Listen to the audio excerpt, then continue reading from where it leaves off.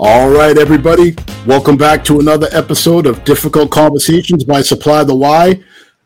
Tonight, we got another smoker for you. We're joined by longtime guest and contributor, Mike Powell, and special guest here for tonight, three-time Super Bowl champion, two-time Pro Bowler, Devin McCourty. So let's go ahead and get Mike up on the screen. Mike, how's it going, brother? Fantastic, team. Good to see you again, as always. It's great to have you back, and I appreciate you being willing to jump into this very important conversation with Devin. So let's go ahead and bring Devin up. Devin, how's it going? What's up, fellas? I'm doing well. Little hectic upstairs. Got the bedtime coming, but everything's going well. Well, you know what they say: small kids, small problems; big kids, big problems. I don't know about those issues yet. Well, take my word for it, my friend. So enjoy these times and enjoy these special moments with the young ones. Thank you so much for joining us tonight, Devin. No, thanks for having me. Looking forward to having a really good conversation. All right.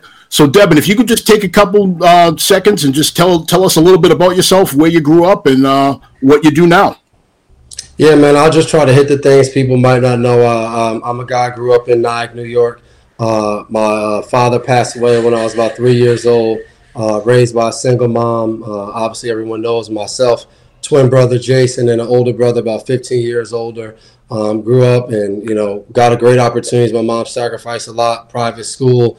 That was heavy into sports, full scholarship to Rutgers, get drafted by the Patriots, and I would say truly enjoyed playing football. But I think the biggest thing I've enjoyed being in Massachusetts is being able to do things like this, off the field, charity work, social justice work, have been huge passions of mine. So I enjoy just being able to be in the community and talk to guys like yourself. All right, that sounds amazing. So tonight, gentlemen, I think that it's fitting because I know that you're a big champion for social justice, and Mike and I are a big champions of just being able to have difficult conversations. So I figured we'd start off tonight with a video that's one of my personal favorites, where we talk about where it shows the need to have a discussion between the community members and the police. So stand by. I'm going to bring that up on the screen and let everybody in on it.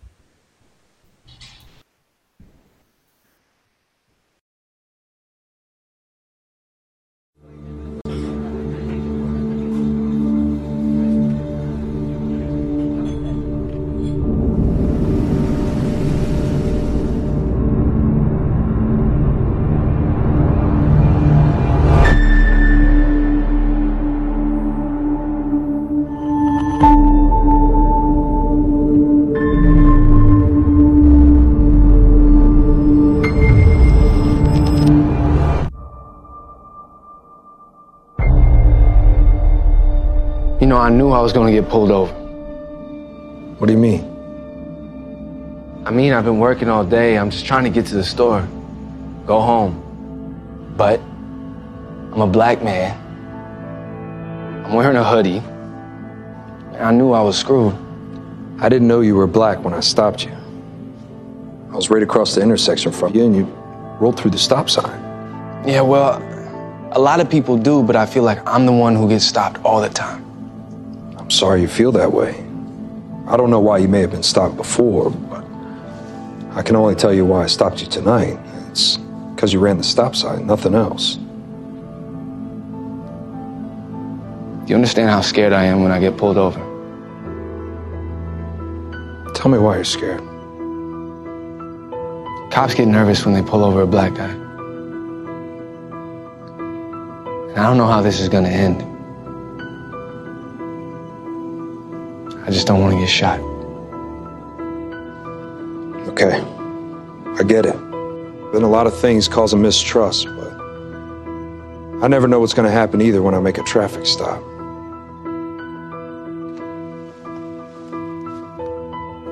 I want you to be able to trust the police, to trust me.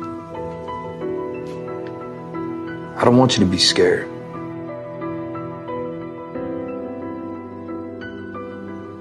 You're the first cop I've talked to that understands there's problems. And I think that maybe if I could talk to other cops like this, I don't know, I'd be less afraid. If we could all talk like this, maybe everyone would be less afraid. Will you remember this conversation when you come to my car? It matters. More than you know.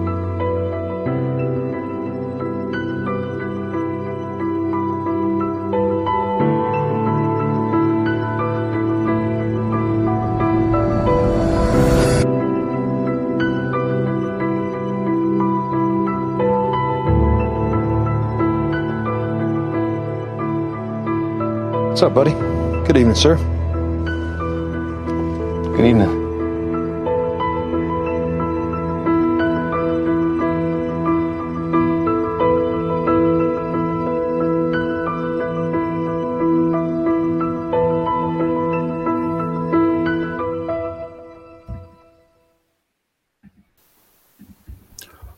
All right. One of my favorite videos. I find it to be very powerful, and I find it to be a great way to kick off an important conversation that we need to have about building trust between the police and the community. So, Devin, why don't you tell us what's your take on that video, and how accurate do you think it is? Yeah, I think it's a very interesting video. I think because we don't get to see that. I think those conversations happen in small pockets probably throughout the country, but they don't usually happen. I think anytime we do see these conversations and it's made public, it never goes as planned. It always turns into high emotions and misunderstandings that we can't kind of settle and talk it out. So I thought it was powerful. I think anytime you get two individuals to speak and to try to find out like where each one is coming from, understand their journey, their purpose, you have an opportunity to do that. It's just we don't see that in our communities. Like for me personally, I guess I should say I haven't seen enough of that in our communities to try to rely on that to kind of fix and help some of these issues. Outstanding. Well, I got good news for you, my friend. You're in the right place. All right. Mike, what's your take on this, and how does that speak to your style of policing? First thing, powerful and relevant. It really is relevant for the conversation we're going to have tonight, and it's relevant for what we see going on in the world today. And like Devin said, it's conversations that we need to have more that we're not having. And a lot of it is based upon understanding. And I think we need to do a better job at understanding each other from the law enforcement side as well as the community side. 100%.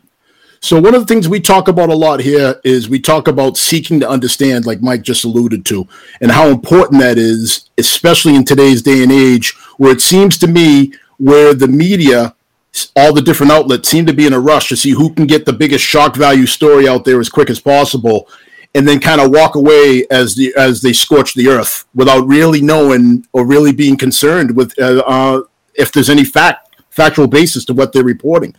So, Devin, tell me a little bit about that and how you view the media's reporting of some of these incidents around the country.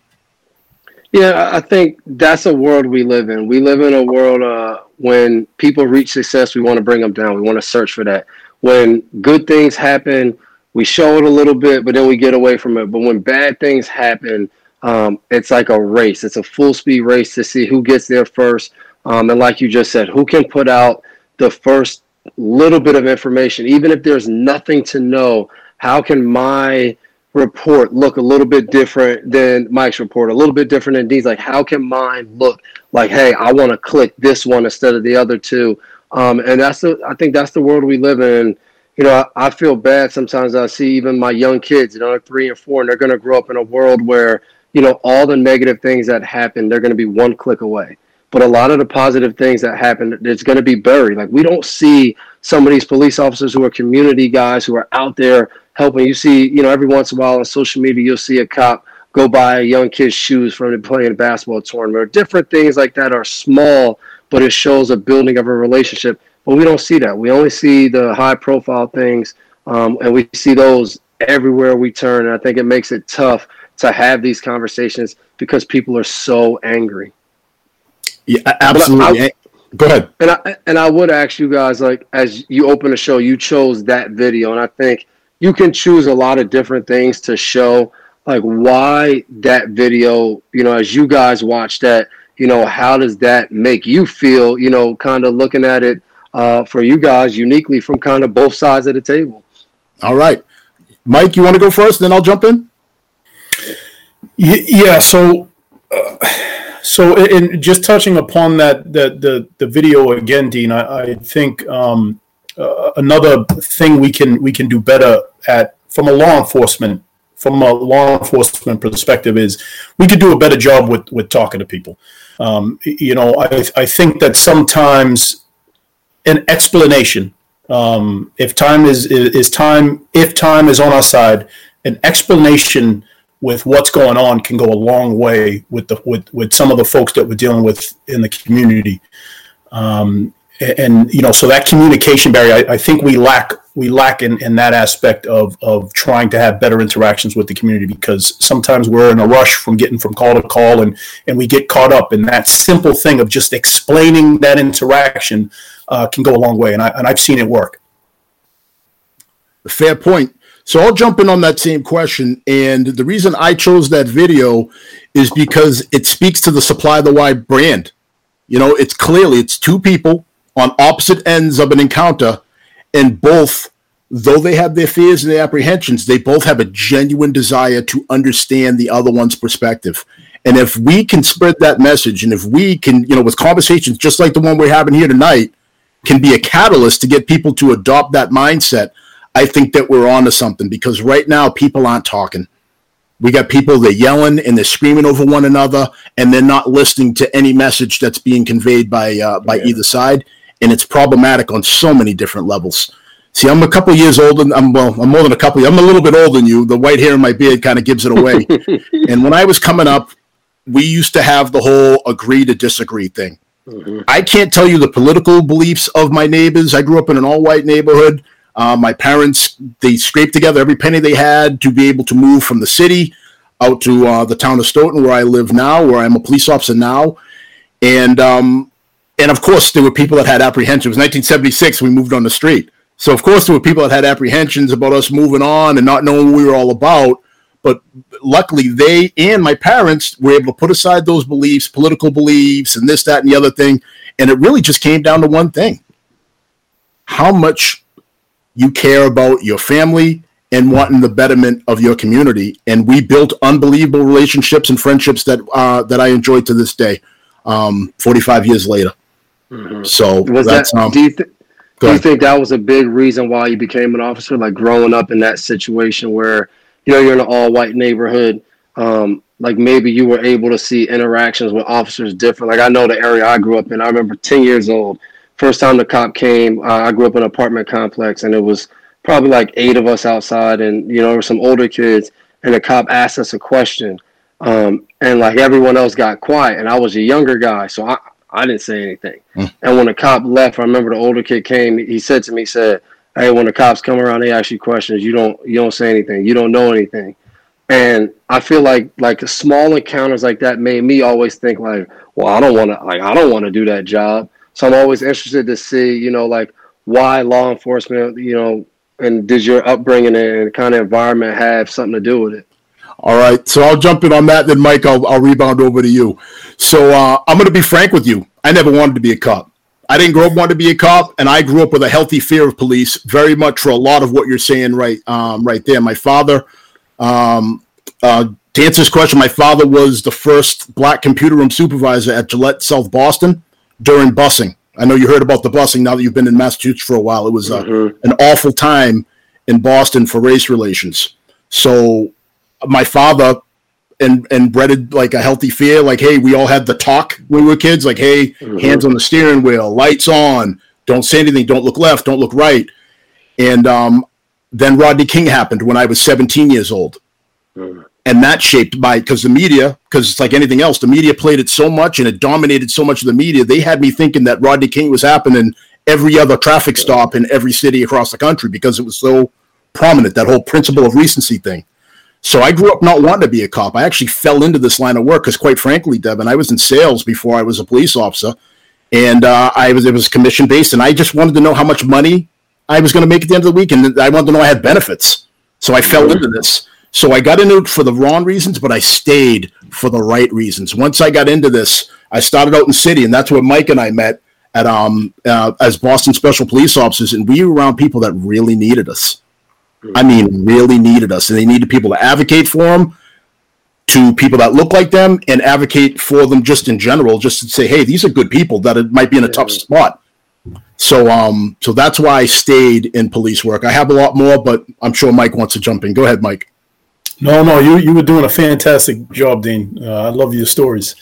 So I think I wanted to go into the profession later in life, my maybe junior or senior year in high school, and I think I had some small interactions with law enforcement just through my dad's side, because my dad was a single father raising 3 kids, and he was hustling from job to job, and sometimes he definitely had some negative interactions with law enforcement, and I would see some of the police officers just out and about, and I always felt like I could bring something different to the profession, because I feel like I've just always had a genuine connection. I've always been able to connect with folks just naturally and just kind of organically, and I felt like I could bring that to law enforcement, and that's kind of been my goal ever since,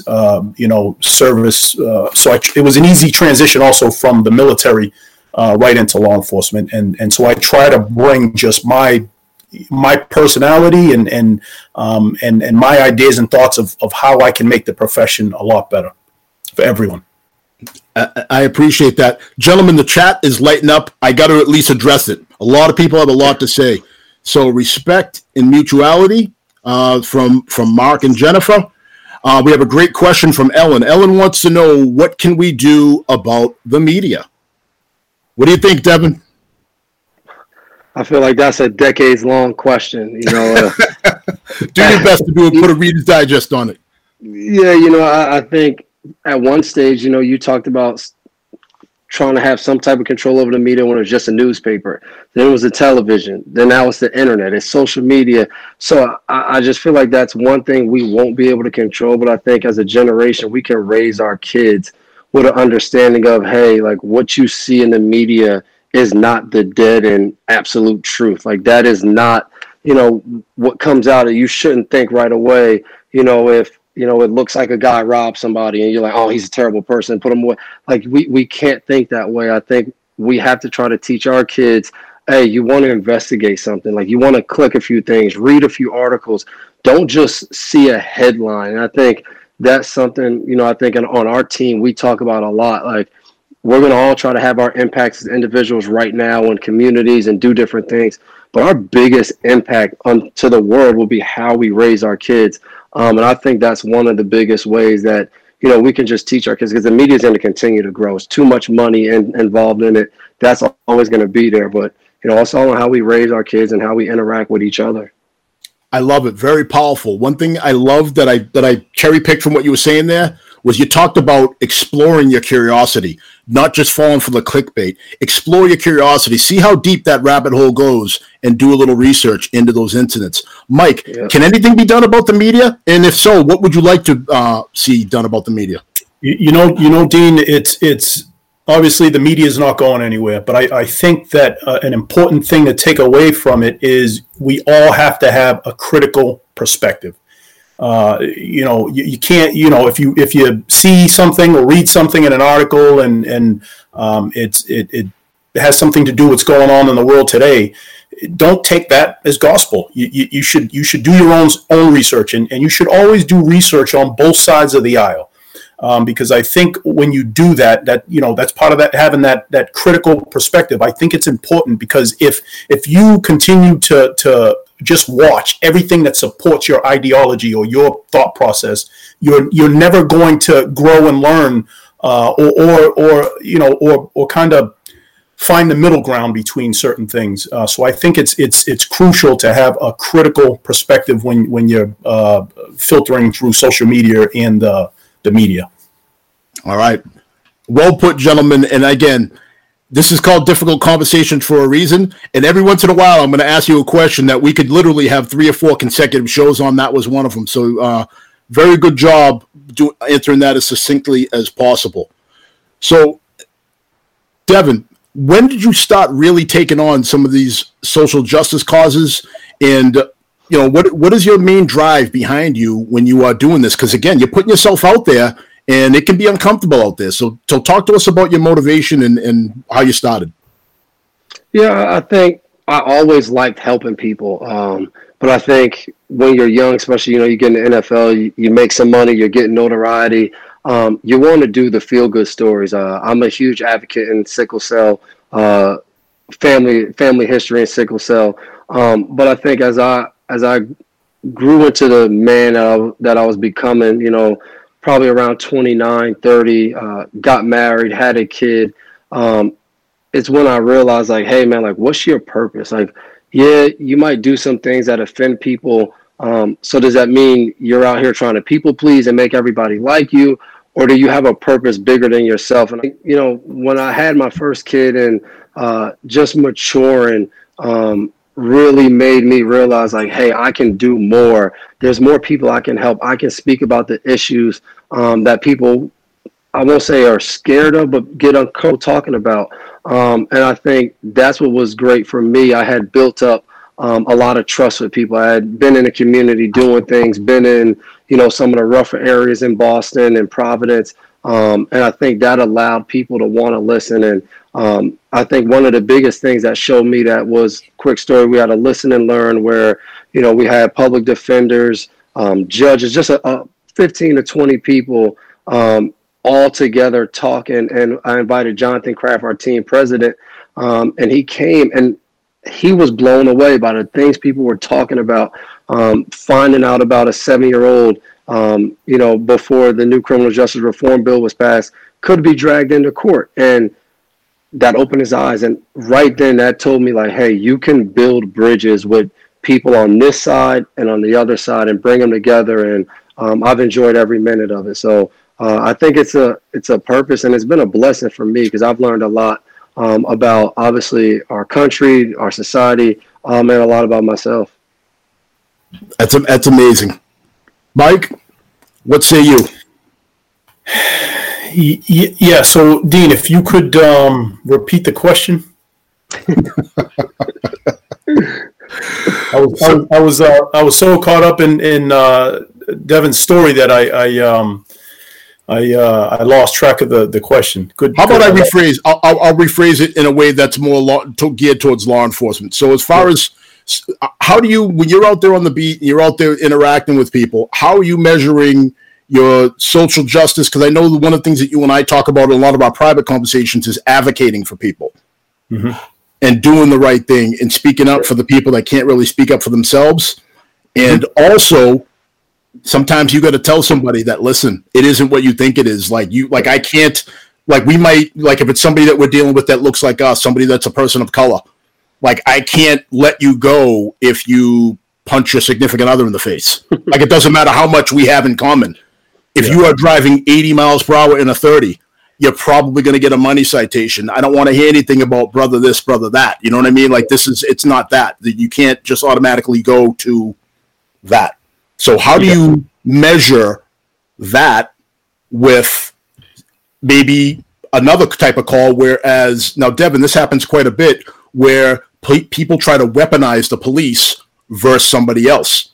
For example, I was called for two suspicious males. So it was about 6:50 in the morning, maybe right around 7 o'clock. And I got a call for two black males in hoodies with backpacks on, moving quickly in the neighborhood. So we get called there. I show up there with somebody else, and it's raining. It's pouring rain. And you know what it was? It was 2 kids trying to hustle up to the bus stop. So that's what that was. So it was absolutely crazy. So looks like right now we're having some internet difficulties. It looks like we lost Mike and Devin. So I will talk a little bit more about that till they jump back on. So one of the things that we need to really protect ourselves from in society is that whole weaponizing of the police. And people need to understand that the difficulty in being a police officer is sometimes we get called to calls and we have no control over those calls. So if we get called someplace, we have to go. And that's part of the crux of being a police officer, where you get called someplace and you have to go. So people that call the police, they understand that every time the police get called someplace, you have to go. You're going to get a response. So that's what makes the whole weaponizing of the police issue that we're having so difficult. So that's a little bit what I was talking about there, Mike. So just talk about how you handle people that weaponize the police versus somebody. Yeah, no, I think that the biggest thing that I've tried to do in my capacity as a law enforcement officer when I deal with certain situations is just education.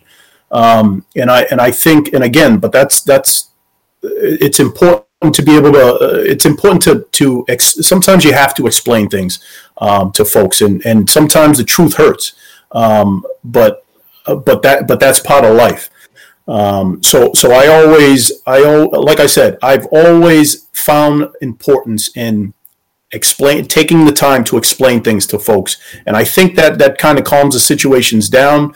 And then when you introduce the truth, I think most folks see that, and sometimes the tone changes a little bit.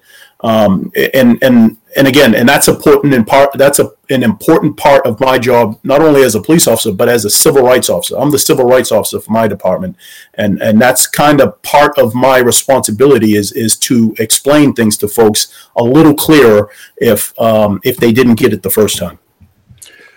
Well put, Mike. So, Devin, I guess I got to ask you: were you aware before we just talked about that does in fact happen? That people weaponize the police against certain segments of the population, against significant others. They've really used us as a means of revenge sometimes, or means of control over other people. Were you aware that happened, and what are your feelings about it? Yeah, I am. I'm a part of the Players Coalition, group of professional athletes in a bunch of different sports, and oftentimes we talked about that. That's one of the topics that have come up of police officers. They get ran dry. You get called for this, you get called for that, and a lot of times once you're at a scene, now you have to do your duty. You have to be a police officer. And the truth of the matter is, you probably didn't need to be called. And I remember having a lot of those conversations about police officers in schools. And you could have a kid who is 12 years old, having a rough time at home. And how do they show that? By just acting up in class. But if you act up in class enough and you get a teacher who's like, listen, I just can't deal with this, they call the officer. And I think that's the hard thing now, because as a police officer, as you come into this situation, all you know how to do, I won't say all you know how, but you're doing your job. You're being a police officer. So if something goes left, now you have a kid who's, maybe a high school student, they get arrested in school, and it creates that whole school or prison pipeline. But those are just some things that I've noticed. And like the story you just told, especially if you happen to be in a neighborhood that, doesn't see black people too often, that's a lot of times that's the immediate response. Like, man, this doesn't look right. Like, let me call our ultimate protection against, what we see as suspicious or our fears as officers. And, a lot of times that situation could go really left, all depending on how Mike said. The approach, the conversation you had, before we got on, Mike talked about just if there's enough time to explain to somebody why you're there, how big of a difference that makes. So I think that's a hard job sometimes for officers. But if they take the time and they do those small things, like I'm sure you ask those kids, hey, how you doing? I got called, like, what's the issue? And as they talk, you're like, oh, like I can get out of here. But, I think that's the hard thing of, if you get a cop who comes with some fear, now that situation, you got two people who have some fear in their hearts. You don't know which way it can go. So this begs the all-important point. How did that call end? So that call ended. It's not very exciting. I never even talked to those young kids because I knew right away what they were doing. So as soon as I got there, it was clear to me that they were on their way to school. So there was nothing to talk about at that point. But you know what I did want? Control, Do you have a callback number for the caller? I want to talk to him. I didn't know you guys could do that. We sure can. Not enough people do it. Now that becomes that whole advocacy point. So I go from guardian to, possible warrior, but there's also an advocacy piece. And that advocacy piece is part of this job that doesn't get talked about enough. It doesn't. So go ahead. I was just going to say, how often do you think that happens? That, officer, you get called somewhere and it's like, hey, what's the callback number so I can try to see what they were thinking and try to really figure out the situation? I'm going to answer that with not enough, because as Mike says, the busier the department, the more it's almost like making widgets. Like, you know what I mean? Like, I made a widget. Now I'm going to move on to the next widget. And sometimes answering calls, it becomes that, especially nowadays, because people want so much out of every single call. For example, people want reports written for their insurance, for this, for that, for every single call. So you go to a call, then you have to go back and you got to type up a report. Then you go to the next call. Oh, then it's a more serious, and that takes even more time. So people just want to clear the board, and it just becomes that. And I'm not going to say it's forget, but this job doesn't always allow for people to have long, drawn out conversations. But in my opinion, every once in a while, we got to slow things down, and we got to talk to people about what their motivation was for calling. And I can tell you for sure, and I'm sure Mike has done this before too. I have professionally, but I have verbally undressed some people for trying to use us as a means of revenge or a means of control over people. And that's the part of this job that never gets talked about. It never gets talked about. There's a lot of police officers, the majority of the police officers, we don't care about the color of people's skin. We don't care about their financial means. We just want to do the right things. But it's not a sexy story, so you don't hear much about it. Mm-hmm. All right. So I digress. We have some excellent questions in the chat. One is, many people fear the police. They brought up fear of the police. How do we change their mindset? It's hard to change someone's perspective when it has been ingrained in them their whole life. So Devin, do you have a comment on that? I think what they ended with, it's been ingrained in them their whole life. I think that's where you start. You start by acknowledging why it was ingrained. I think sometimes we try to start conversations and we begin with like, hey, I know you think this way, and it's almost like I'm just saying that to get it out of the way, but I really don't care. And I think sometimes, like, when you can understand why someone feels that way and you can go to that level with them, now you can start to move forward about how to change those things. But I think sometimes if you just jump in head first about like, let's just change this, don't fear me, without addressing like why those fears are there, and acknowledging that sometimes those fears are very relevant for people, and they're very real. So I think that's one way to start. But obviously, if I had that answer, I would be going around the world telling people. But it's a hard place, and I think a lot of times it's different for kind of different people and how they process things. Would you agree that formats like this, like what we're doing here at Supply the Lie, is a good start? Yeah, no doubt about it. I just think it's hard. I think sometimes people watch this, and I know like people that I grew up in the community, they watch and they say, oh yeah, but like that's Devin McCourty. Like, yeah, we get it. He can have those conversations, but they think like, me personally, where I'm at, name whatever city you want, like I can't have that conversation with the cop that pulled me over 2 weeks ago. And I think that mindset is what troubles, our issues. And then, you just think of the different encounters that get all the media pub, just the shooting that happened in Minnesota where, everyone ran away and was like, she thought it was because she was scared, and she can't be scared. She's a trained officer. And I think now when you have those conversations, people are scared. Like, how do I have a conversation with someone when all I can think about is I don't want them to fear me? So how do you get more people to come to these conversations and be able to just have them? I don't know. I think people are trying to do that around the country. I think police departments, I think community activists and organizers, like people are trying to do that. I just don't know how you get it to the masses without an incident popping up and kind of killing all of the momentum that usually gets built. We're going to come back to that. Mike, I know you want in. Couple words on this. Go ahead, brother. No, I think Devin hit a lot of good points. It's because in folks that have a fear of law enforcement or fear of police, it's real in their mind.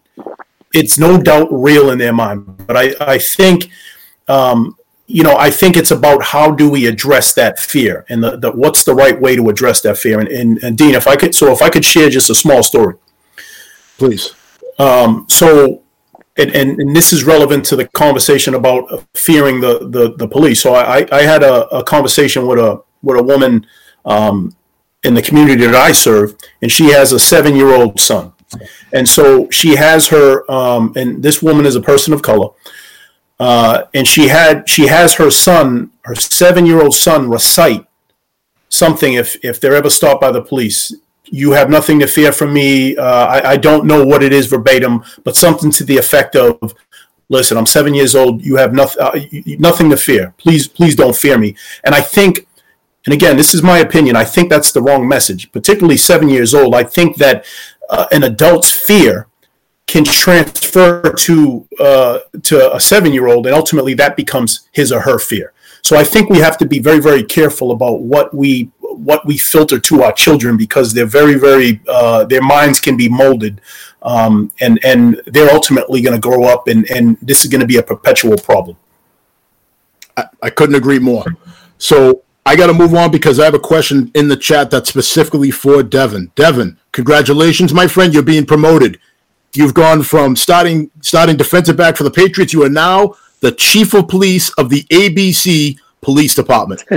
And the question is, if you were police chief, what would your agency be doing to improve relationships between your department and the communities that are less trusting of law enforcement?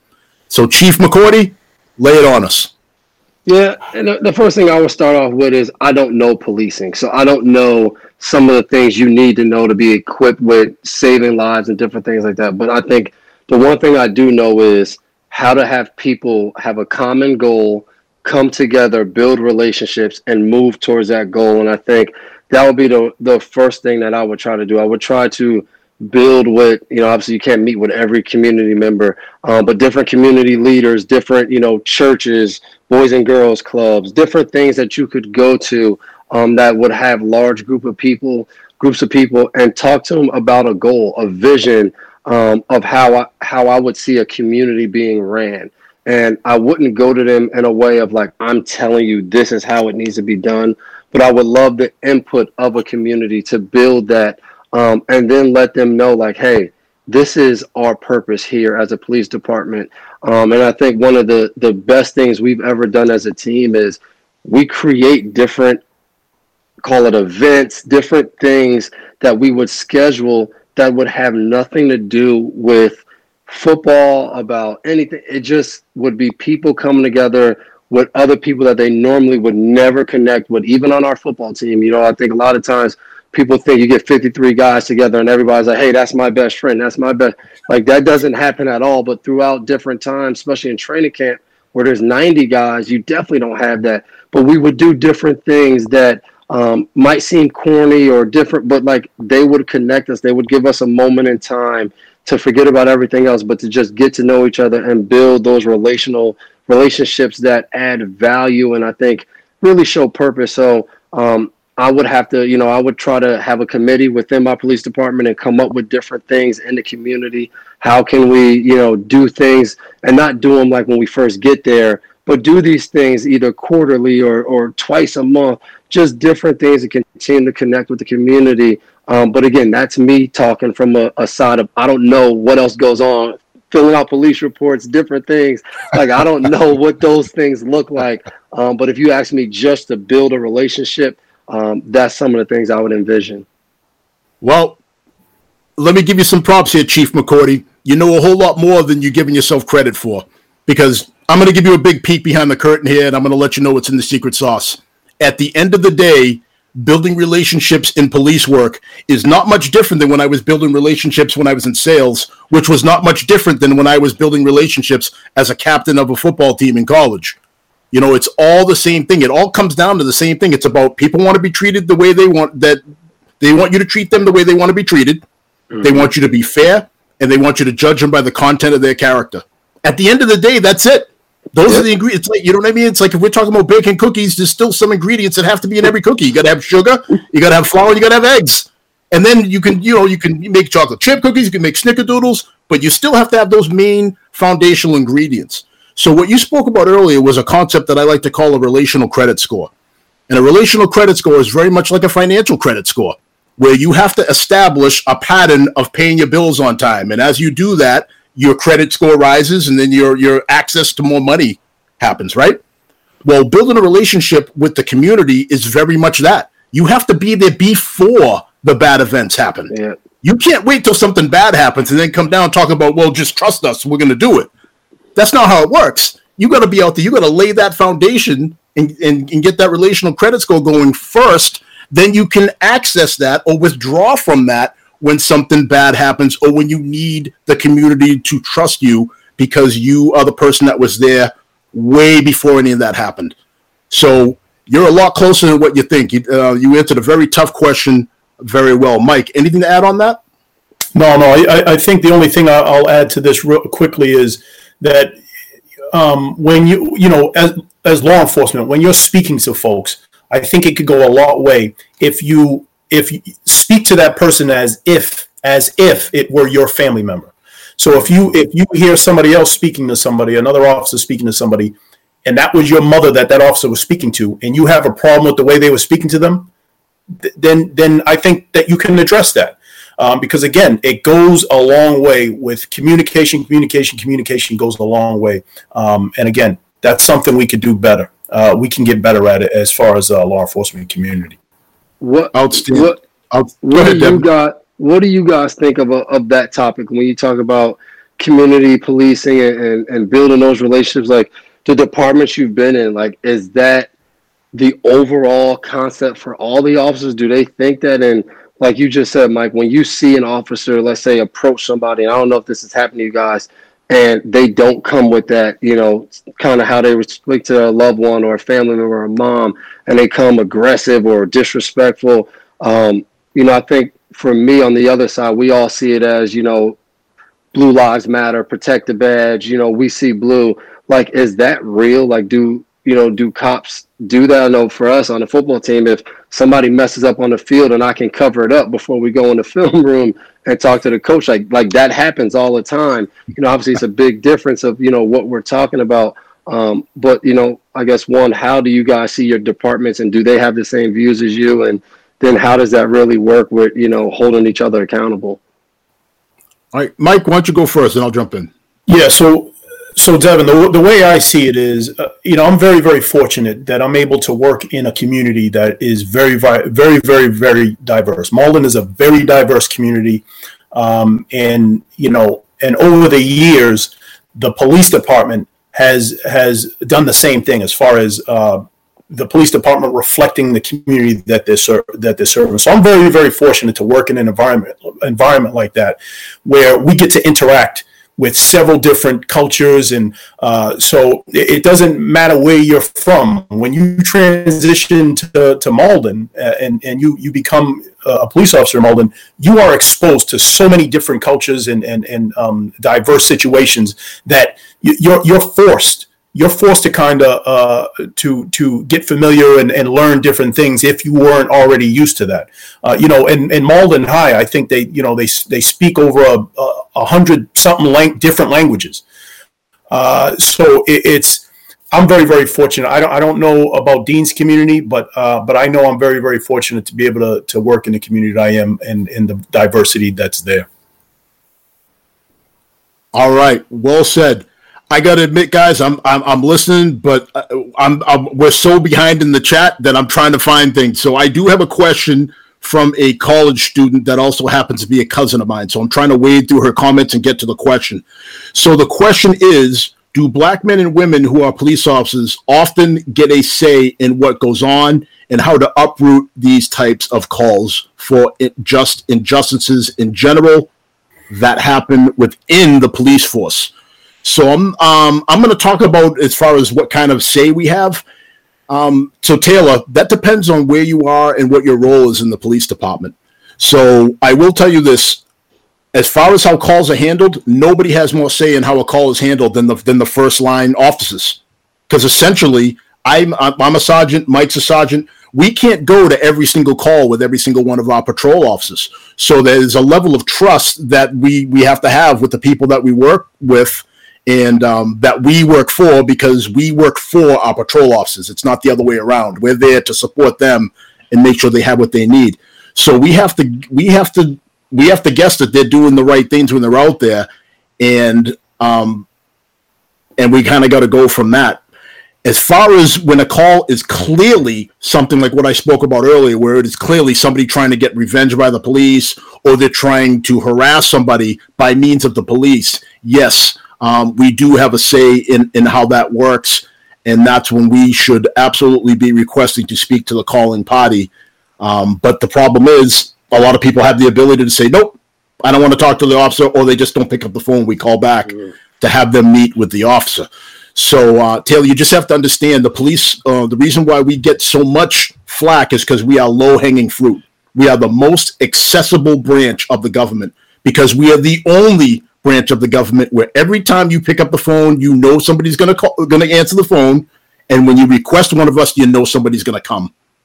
What other branch of the government can offer that? So that's why it makes it so easy for people to use us in such a way. Mike, any thoughts on that?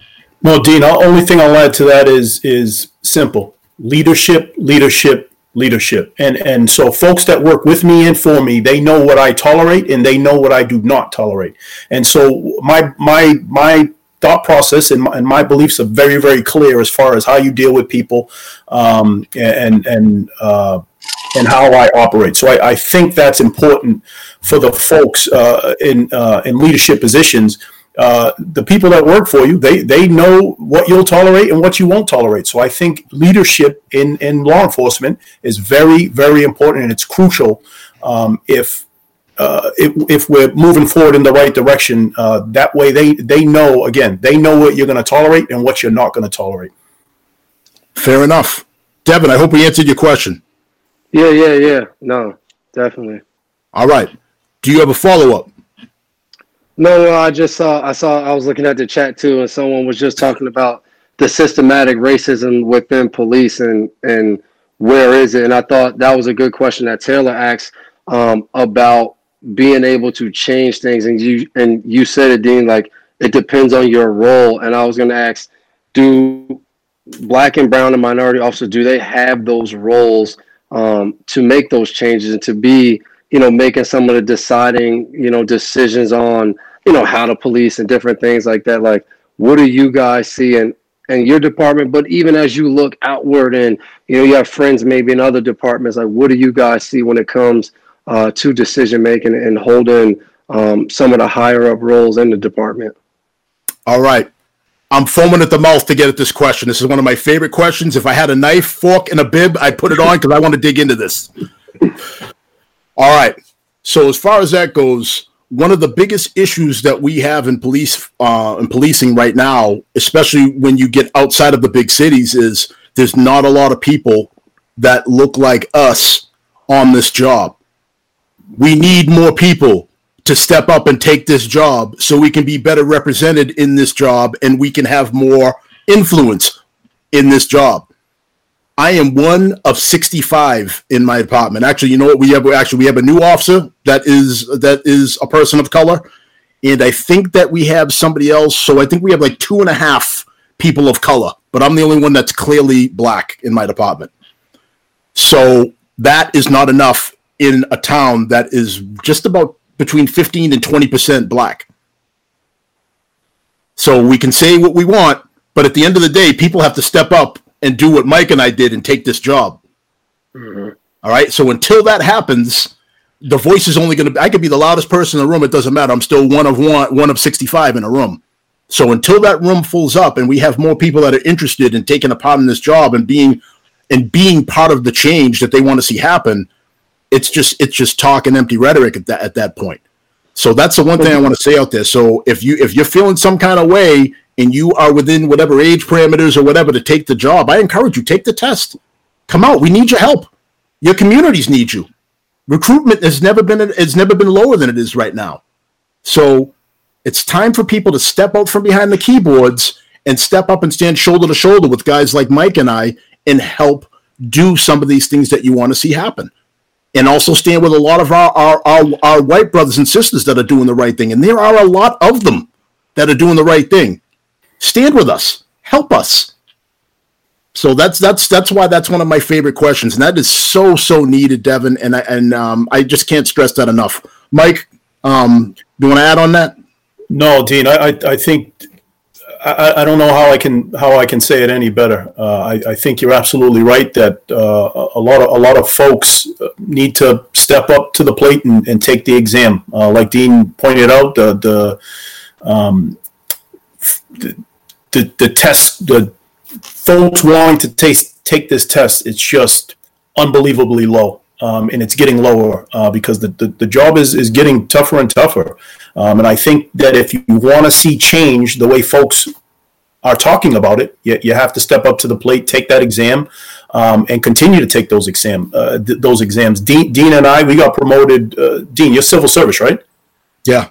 Yeah. So Dean and I, we got promoted just like everybody else that goes through the system. In order to rise in the ranks within a lot of police departments in Massachusetts, you got to take the exam, and you got to compete with the rest of us. And ultimately, if you want to see those positions filled with folks that look like Dean and I, that's just how the system is right now. Absolutely. I just had one follow up.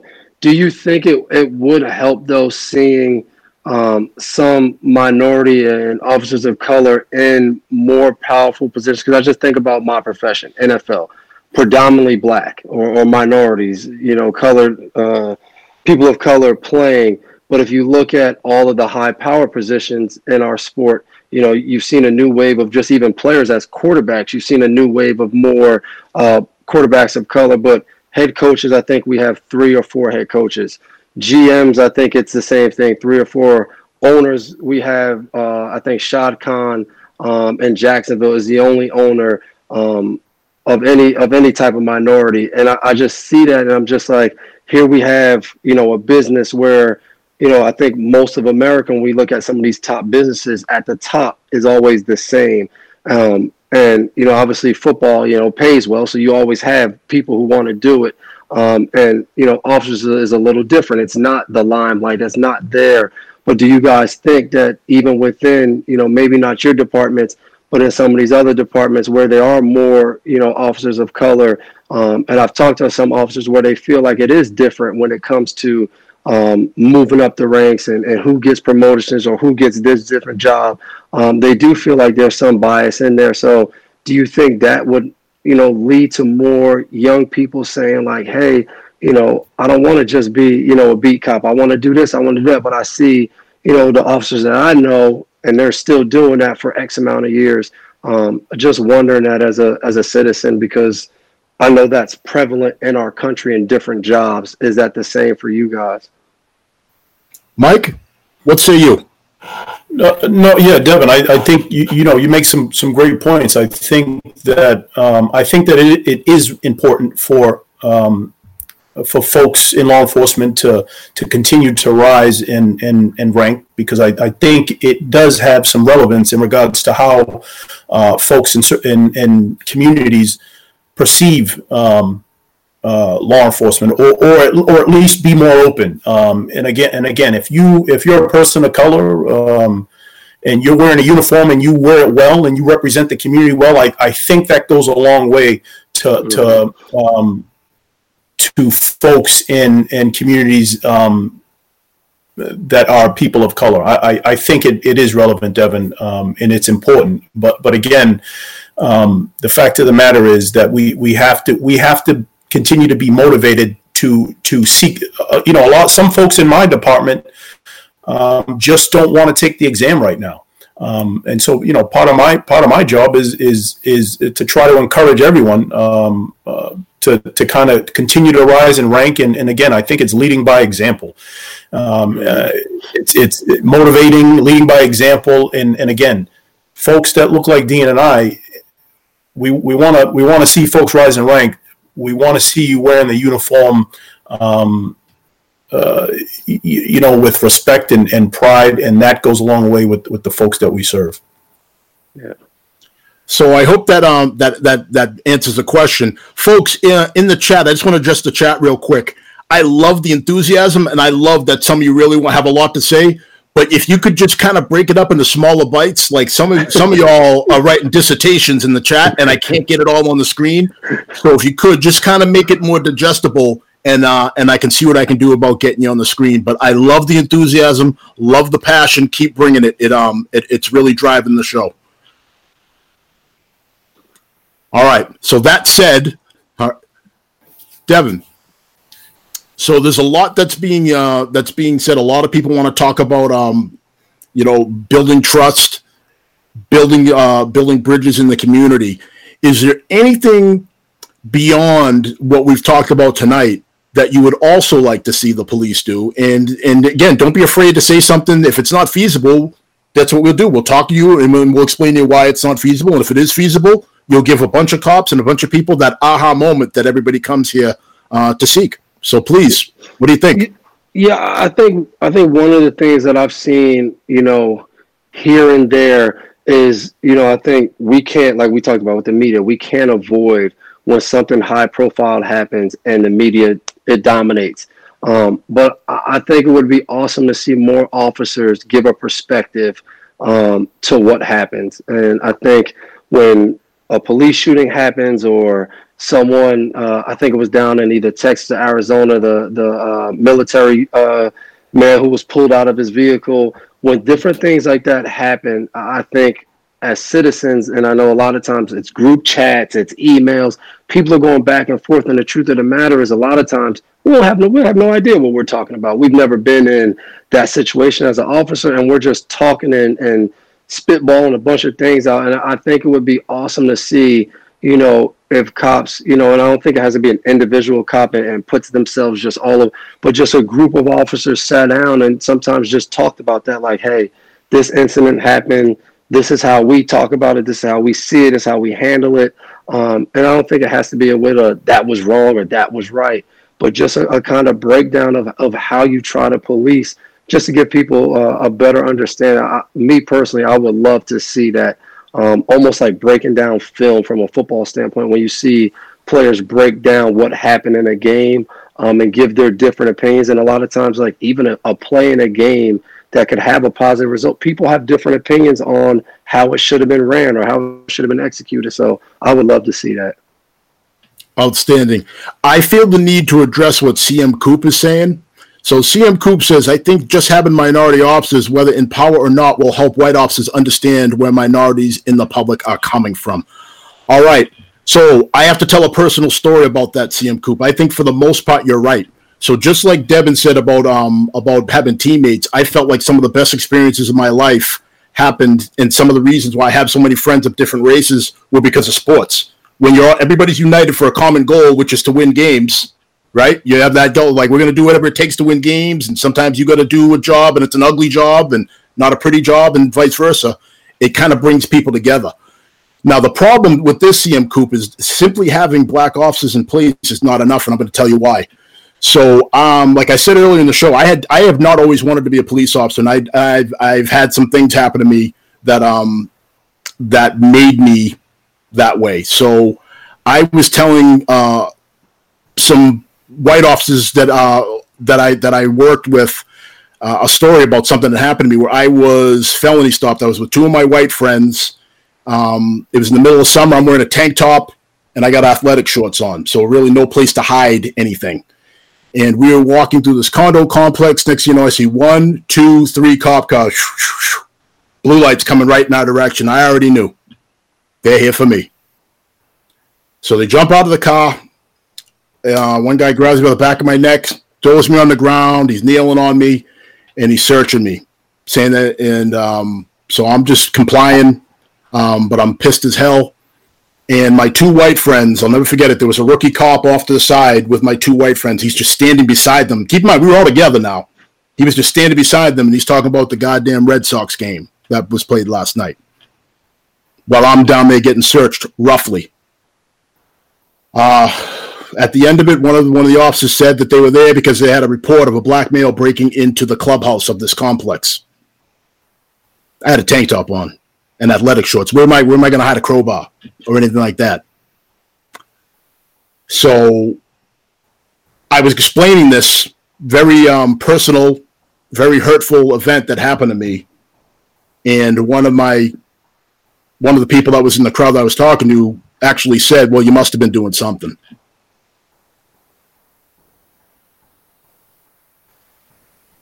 I'm pausing because that's what I felt like at the time. You want to talk about a gut punch? Like, it doesn't matter that I was in the same job as this person and I'm there with this person. I met all the same qualifications that this person did to be in this job. That wasn't enough. They actually said out loud, "I must have been doing something." Or they must have thought something, trying to justify the actions of those officers. And do you think that I was in a rush to explain more about my experiences and what it's like to be on the under of that after that? So the answer is yes, I was, because I'm that person, but I'm rare that way because I don't care. You know what I mean? But other people, that would shut a lot of people down, having that kind of comment and that kind of slap in the face be made. So the point I'm making is, CM Coop, it doesn't matter how many of what race or nationality you have. If people aren't exploring their curiosity and they're not legitimately seeking to understand one another, none of this is going to work. So it was a great comment, CM Coop. It brought me back that story, and I hope you all don't mind me sharing that with you. But that was not my finest day at work when that happened. Devin, any thoughts on that? No, I think it's very interesting. I remember back to being in college and the presidential election, and Barack Obama won. And I remember, we're young college kids, and, that was probably one of the high times for, kids of our age actually going out and voting. And we're celebrating in the locker room. We thought it was the coolest thing ever. And I remember, like, some of our white teammates, and like you just said, these are the guys who've been playing with for years. We go out there and, in football, we talk about like, hey, I'm going to sacrifice next to you. And those guys were looking at us as if like, why are you so happy? Like, that doesn't help black people. Like, and it was just like such a straight slap in the face of like, we didn't do any research. We didn't care about anything else other than the president being black. And for me, it was just the understanding of, it doesn't make that person a bad person. It's just not everyone understands what you went through. Like, not everyone sees that. They see what they see because they might have grew up in an area where there wasn't many black people. So they might have grew up in an area where the black people who were in town did get arrested or did commit crimes. And I remember I had an ex-girlfriend whose father was a cop, and he had biases because of the town he worked in. A lot of crime in that town happened to be from African Americans. So that's how he thought of them. So I think what you said was powerful. You keep talking, because I think within that, I would hope at some point that person comes back up to you, maybe a year, 2, 5 years later, like, man, I'm sorry because I didn't realize. I think that's why you keep talking, in the hope of like, well, even if you don't get that person, somebody else got it. But I think sometimes that's what happens. Like, people don't grow up or see the same things. So they grow up with these biases of, you know what, like the thing we keep hearing, just shut up and comply and everything will be okay. Like, that's all we hear as black people. If you comply, everything will be okay. It doesn't matter what you think or if it was right or wrong, just comply, which a lot of times will get you home. I'm a fan of that. Get home and be safe. But I think we can't avoid what you went through, how you felt about that. I think those are the things that need to be talked about and addressed. So to put it all in context, and Mike, I'm going to come to you, but I'm just going to bring this all home. Yes, that happened to me, and that was one of maybe like 3 or 4 incidents that happened to me, which I believe is significantly more than a lot of these people that are out in the streets now that have had maybe, they got pulled over and they got a ticket and they're like, oh, it was racism. No, not always. All right, completely different story altogether. Like, I was on the wrong end of racism, but that was 3 or 4 incidents in tens of thousands of police contacts I've had. So I can't color all police officers, even then, It took me a little while, but even then, I still had police officers that I loved and cared about. I couldn't color everybody, because you know what? How is that any different than how people treat me when they used to see me in my hoodie, in my untied work boots, and my baggy jeans? Right? So I can't do to all police officers what people were very comfortable doing to me when they saw me walking around dressed like that. They were very quick to lump me into some sort of category or to stereotype me.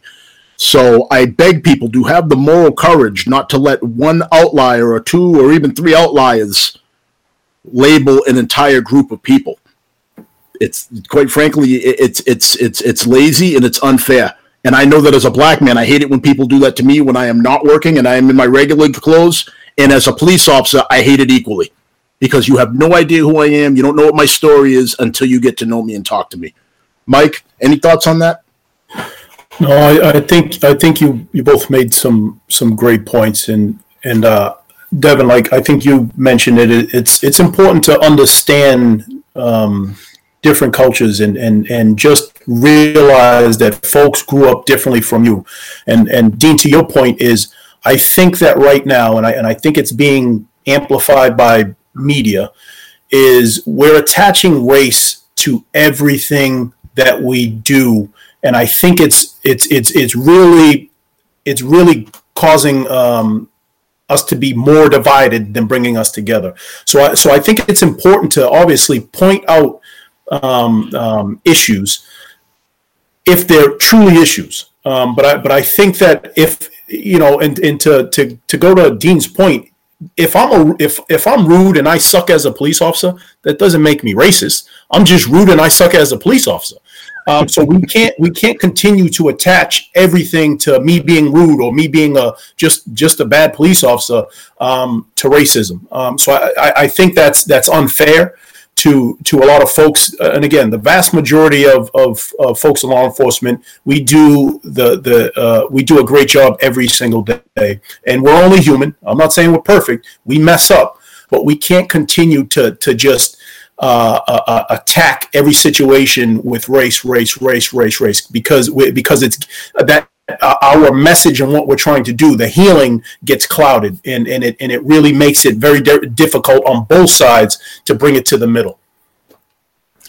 Gentlemen, we're up on time, so I didn't know an hour could go so quickly. I mean, this is flowed. This was an amazing conversation, but it feels unfinished to me. Mm-hmm. And I would love to revisit this at some point. Devin, really quick, tell us what's important to you. What do you have going on right now that's important to you? What do you want? What causes do you want to bring awareness to? Yeah, first I would say I would love to jump back on, work out a schedule and time to come back on, because like you said, I was looking at the time. I was like, damn, we've already been on for, it was 45 minutes at the time, and it felt like we only hit a few topics. So I would love to come back on and talk to you guys. But for me, it's figuring out how to do some of the things that I usually do with COVID. We usually have a youth football camp in my hometown. We joined the board at Boston Medical, so I'm going to try to really do some things in sickle cell and bring more awareness and funds. And then I would say the biggest thing to look forward to is, as a team, each year we'll have our social justice fund. And last year we really stepped it up. I think obviously raising the money, but we had team-wide discussions with people coming in from organizations and getting opportunity to learn. And I mean, from all different walks. We were officers, activists. So I'm really looking forward as to when we get back together and the season starts as a Patriots team. Obviously always a force in society, in our community with charity work, but continue to be a voice for social justice and trying to, like Mr. Kraft always says, trying to build bridges and not, be divisive and try to bring people together. So just looking forward to the season as far as playing football. But what I love about once the season starts, it allows us to have the biggest platform to do all the stuff we love to do off the field. So looking forward to that. That's amazing, Devin. Mike, my main man.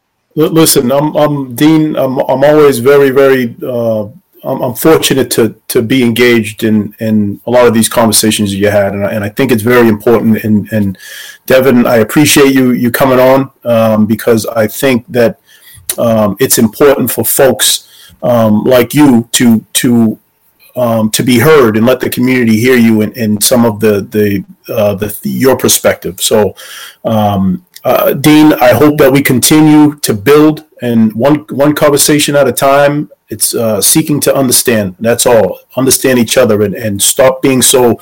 We have to stop being so divisive, and really just kind of open up and think about the bigger picture, and on both sides of the aisle, whether you're in law enforcement or the community. I think we have to take emotions out, and sometimes we in law enforcement, we have our egos, and our egos get in the way, and I think we have to remove both of those things so we can try to meet in the middle somewhere and get to a better place. That's outstanding. Gentlemen, thank you again for taking time away from your families to have this difficult conversation.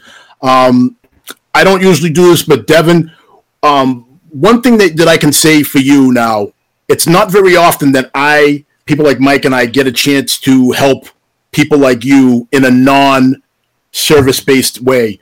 But I want you to walk away knowing that now you have two people that are experts in law enforcement that have 17 and 16 years, I think, respectively, in law enforcement, that you can come to and you can bounce things off of, because that's the one thing I want you to really take away from this, because I see what you're doing. I love what you're doing with the social justice, and I want you to know that that you can bounce things off us too, and you can come to us and say, hey, listen, how does this look? Because a lot of what I didn't tell you is I teach defensive tactics. I'm on the regional crisis negotiation team and a whole other list of things too. And Mike is a detective sergeant in charge of investigations.